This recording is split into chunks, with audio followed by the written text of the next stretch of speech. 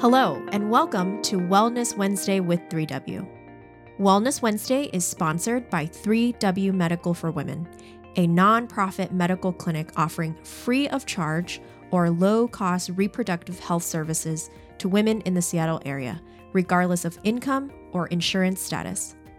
3W does not profit off of the reproductive health choices women make. The information shared in this podcast is the opinion of the speaker or speakers. Medical information is not intended as individual medical consultation, but for general education only. Always consult your own health professional for personalized advice regarding medical decisions. And if you're in the Seattle area, consider making an appointment to consult with us. I'm Helen Nguyen, CEO and co-founder of 3W Medical for Women and the host of today's podcast. Well, wonderful. Well, I asked Ashley to come back onto our podcast because just, again, scrolling through Facebook, I found this beautiful blog that she wrote recently, Finding Your Way Off the Diet Culture Roller Coaster. And I was like, Ashley, can you get on my podcast again and talk about this and dive a little bit deeper into it? And if you haven't checked it out, folks, we'll share a link on our website, on our podcast website, so you can read it yourself. But I thought I'd get Ashley on our podcast to just explore this a little bit more. And it was interesting that she wanted to talk about this because immediately by the time Christmas was done, on my social media, there were advertisement after advertisement about the next healthy thing I need to do in January, the next diet I need to get on. I was feeling so overwhelmed. And it was like, I had no plan for this year. About getting healthy. I was just trying to be in survive mode and get off of the holidays. Right.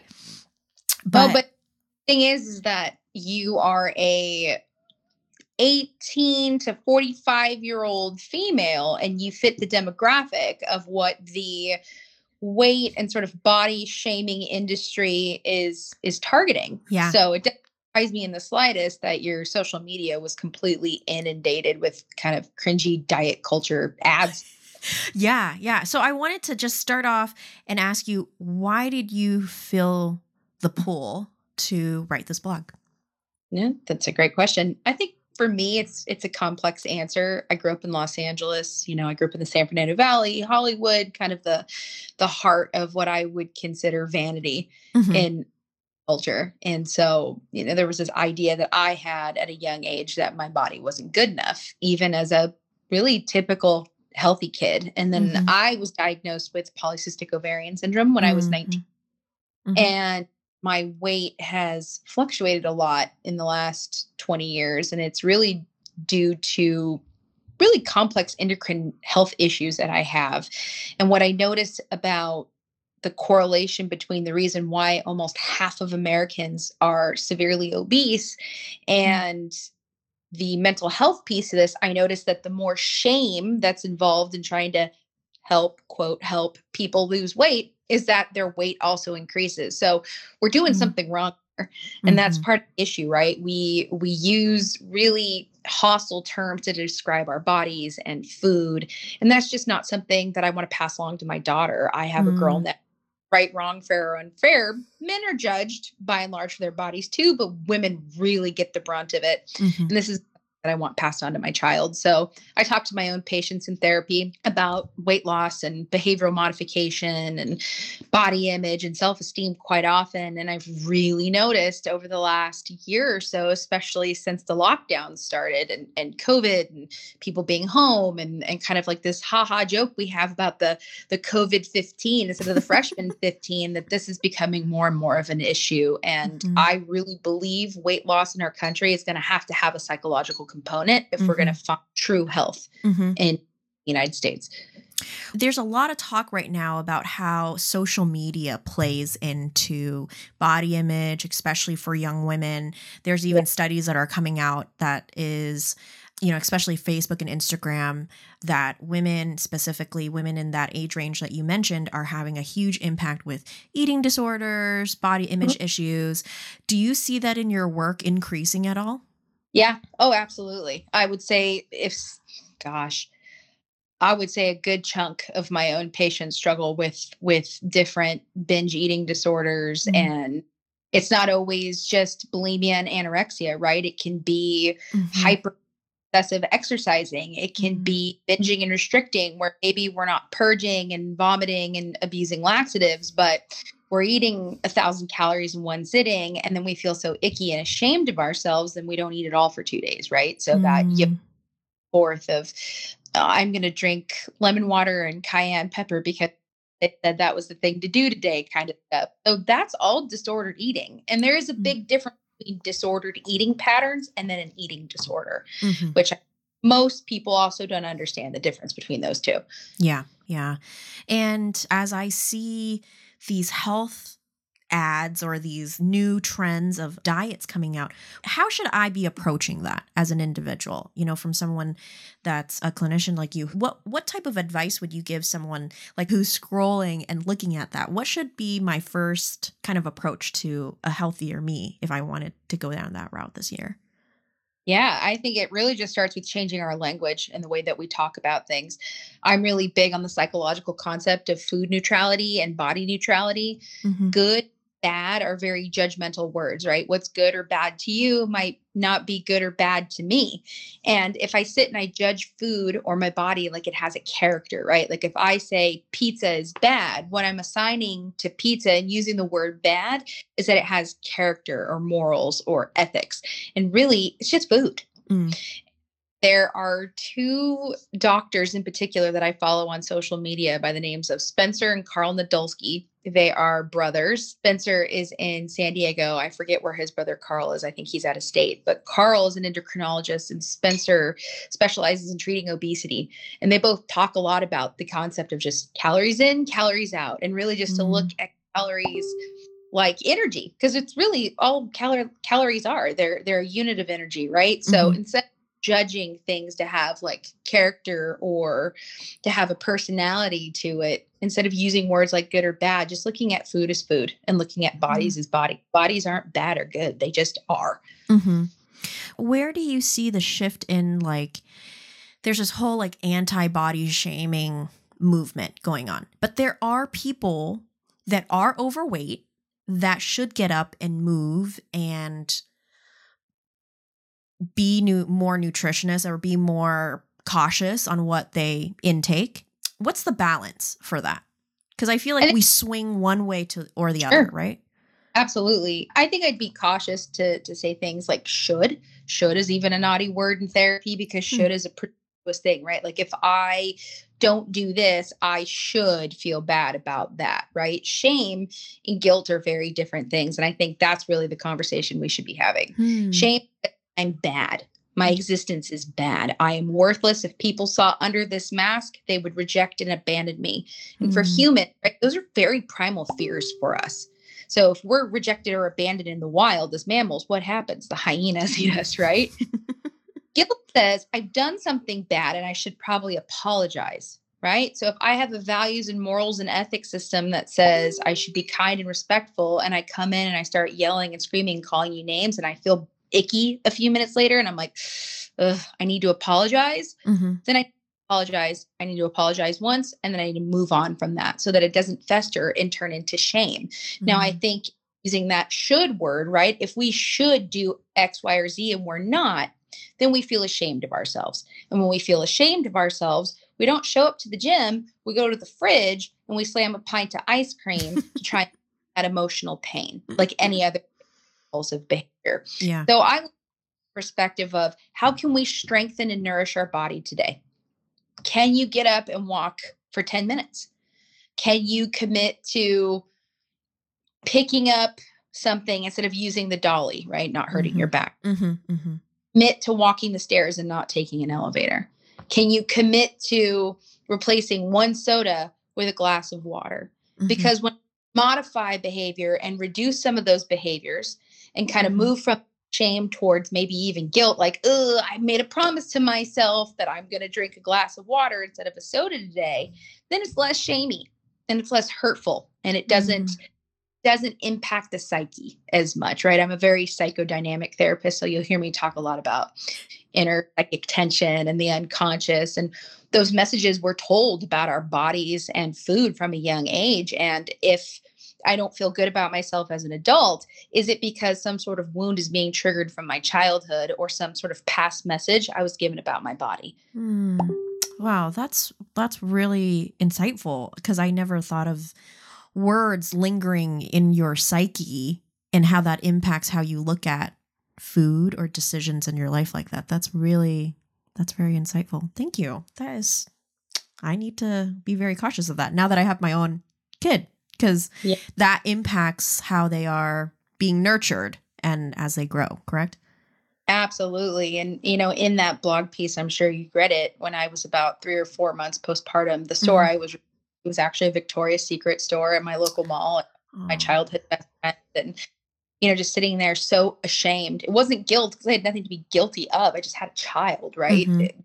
Shame that enveloped me, because we live in this culture that says if you aren't a size 2 or you don't look like Kim Kardashian, then there's something wrong with you. And sit there and know, and to your audience listening, there was a 7-year-old girl standing in line in front of me who literally looked up and was doe-eyed, and her ears were just perky and open, and she soaked up every word I had to say about myself. Still feel bad about that. Almost 8. Because that kid's a teenager now. Yeah. And I remember hearing terrible things about women's bodies in the media as a child, and growing up in the era of Kate Moss and nothing tastes as good as skinny feels, and that kind of anorexic heroin chic that was super cool in the 90s in LA, which was also cool in Seattle too. Yeah. To think that I somehow have impacted a now 14, 15-year-old girl's psyche on herself is heartbreaking to me. And I feel really bad. I've perpetuated that. You are so sweet. You're so sweet. I'm sure she's fine. I mean, God willing. Girl, that's that lingering mom guilt that doesn't go I know.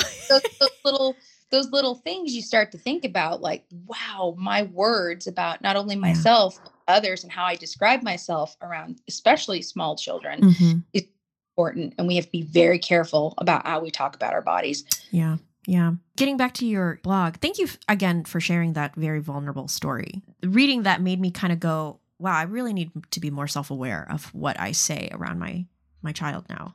I mean, even though he doesn't really understand, but it's good to start practicing now these bad habits, right? Unhealthy habit. Look at you using. I'm sorry. Unhealthy habits. Right. See, I need to start somewhere. But in your blog, you wrote, diet culture leads to folks believing that thinness and the consumption of certain foods are connected to one's morality. Can you build on that a little bit more for me? Yeah, absolutely. There have been all sorts of very interesting social studies done over the years about what, quote, healthy average people think about people who are obese, right?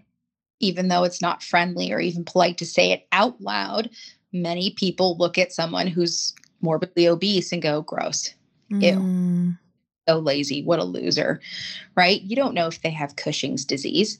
You don't know if they have cancer. You really don't. Maybe all they can afford is what you can buy on food stamps, which don't even get me started on that, right? Like, yeah, consumption of food for people who are struggling looks like processed, sodium-laden garbage. For feeding the most vulnerable people in our country garbage. Right. And so there's so many very complex psychosocial layers to this as a conversation that is not as black and white as thin, good, fat, bad, which is really what you're looking at the reduction of in this conversation is, oh, look at that really big person over there. They must be lazy. They must be a loser.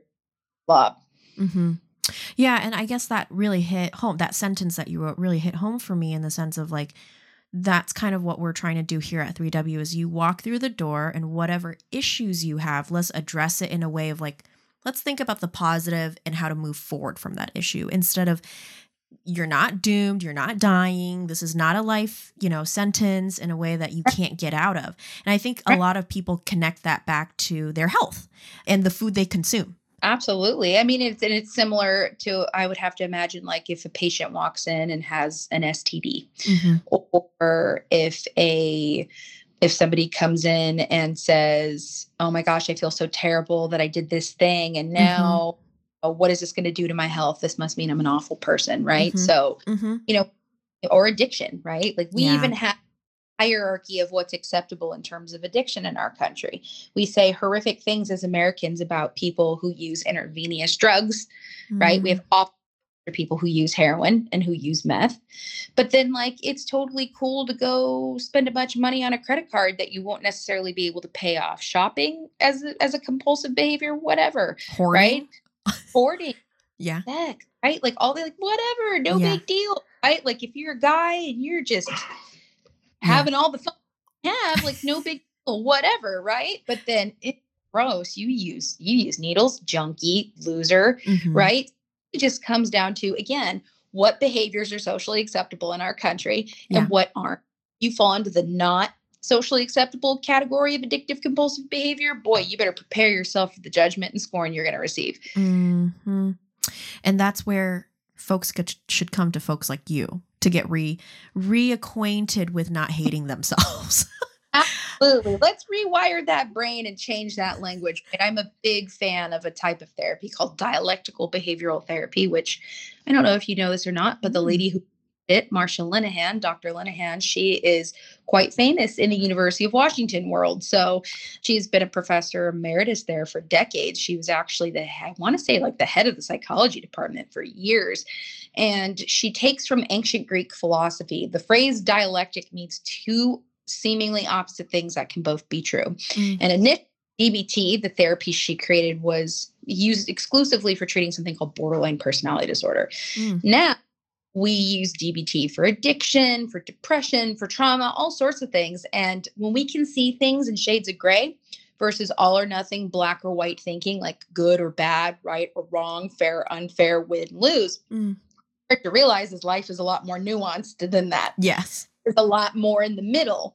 And so when we can think in the middle, instead of that all or nothing, I'm good because I only ate salad today, or I'm bad because I ate a slice of pizza, what we can get to if we're looking in the middle is, you know what? I ate a lot of veggies today and I drank my water and I feel pretty good. I'm allowed to have a piece of pizza. Mm-hmm. Yeah. Everything in moderation is. Absolutely. Yeah. It seems like a consistent thing I'm saying on these podcasts whenever we talk about any type of health issue or any type of food related issue, or it seems to always come down to, okay, let's really come back down to what's even keeled. Let's try not to be an extreme of anything. And that comes down to like just having a nice balanced healthy outlook on decisions that you make. I mean, there are right and wrong in the world and sometimes certain decisions, but I guess like don't let those consequences cripple you to then try to reach out to folks like you to turn things around or make healthier decisions the next time. Right. Yeah. And I struggle to think in absolutes. You know, there are things in life that are absolutely right or wrong. Those absolutes are a lot more rare than the occasions of thinking in the gray. Or that black or white, all or nothing, or even splitting type thinking happens where we struggle people, things, and situations as one cohesive image versus two dichotomously very different black or white, good or bad, right or wrong, idealize, devalue types of that type of thinking is really what's getting us, I think, personally into trouble in various arenas of West today, and not when it comes to weight and body image issues. Yeah, that's just one of the many issues that we as a nation are dealing with currently, aren't we? Absolutely. Yeah. Well, and I love at the end of your blog, it wraps up in saying invest in your health by scheduling your annual physical, getting that dentist appointment, like just making the first step towards something healthy, something that would benefit you in the long run in some way. And that's just wonderful. And I hope that folks hear the genuineness about that, and reach out to places like 3W that can help you kind of make that first step or give you that encouragement. Ashley, is there anything else that you wanted to talk about from this blog that you didn't get to write down? What's one thing that you want to leave our listeners today? Absolutely. Please, please, please be careful with collecting data about yourself, obsessing about what your phone or your Apple Watch picks up, the scales at home. quite frankly, that is just not needed, Mm. and you're getting this reinforcement, this dopamine hit from watching numbers either go up or down. And if they don't go in the direction you want them to, that's when the shame increases. That's when the, oh, well, forget about it. I ate a slice of pizza today, I don't belong in the gym kind of mentality takes over. And we get nowhere in terms of progress for things that we want when we avoid. So just rip the Band-Aid off, go to the gym. Nobody cares about how big you are. In fact, I would venture to say that people who struggle with their weight find a lot of encouragement when they put themselves out there and they're vulnerable. Like, I belong to a local CrossFit gym, and I certainly am not the fittest, thinnest, strongest person there. But when I can do the thing that day during that workout, that WOD for the day, Yeah. people are like, yeah, good job. Right? So, like, trust me when I tell you, most of that fear is actually up here in our own minds, holding us back. Things like showing up at Pilates class because we're not a size 2. Yeah.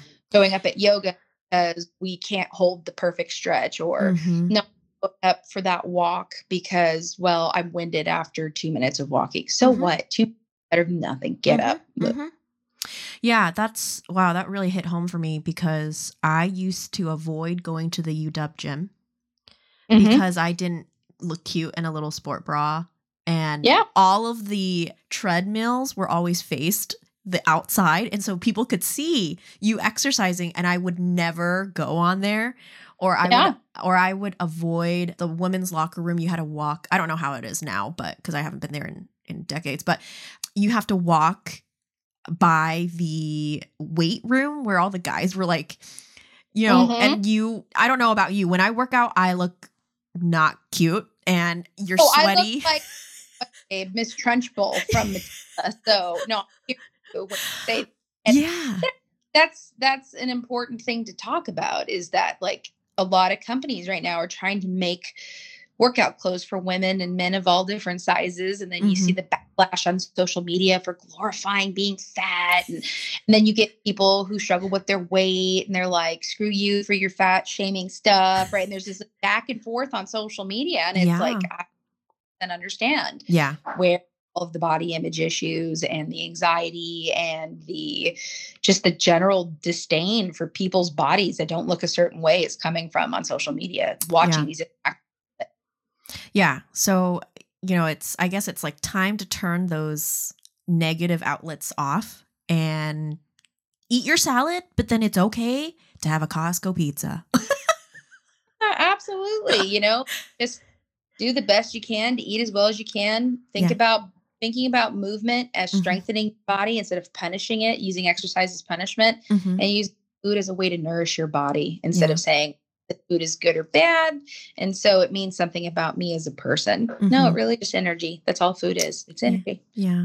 Thank you, Ashley. Thank you for your insight and writing this beautiful blog. It just really hit home to me. And that's why, I immediately messaged you and said, I need to get you on my podcast because more people need to hear about this. I was getting very overwhelmed on social media, just looking at these, health ads myself. So it's such a great reminder to our listeners to love yourself. And wherever you are in your healthcare journey or your diet journey or your food intake journey, it's like, let's take a pause, reassess, and see if it's the right path for you. Absolutely. Get that pap smear, get your flu shot, go get your teeth cleaned, quit avoiding that stuff. This is stuff alive. Yeah. Yeah. Well, thank you so much, Ashley. I know you'll be on again this year. Keep writing those blogs because I'm reading them. So awesome. Thank you so much. Thanks for having me. For more information about 3W, please visit our website at 3wmedical.org. That's the number 3, the letter W, medical.org. From there, you can learn more information about the services we provide, book an appointment, or make a donation if you'd like to support our mission. You can also call our office at 206-588-0311. That's 206-588-0311. If you like this episode, please share it with others and consider subscribing on your favorite podcast platform so you never miss an episode. Thank you so much for listening, and until next time, stay healthy and be well.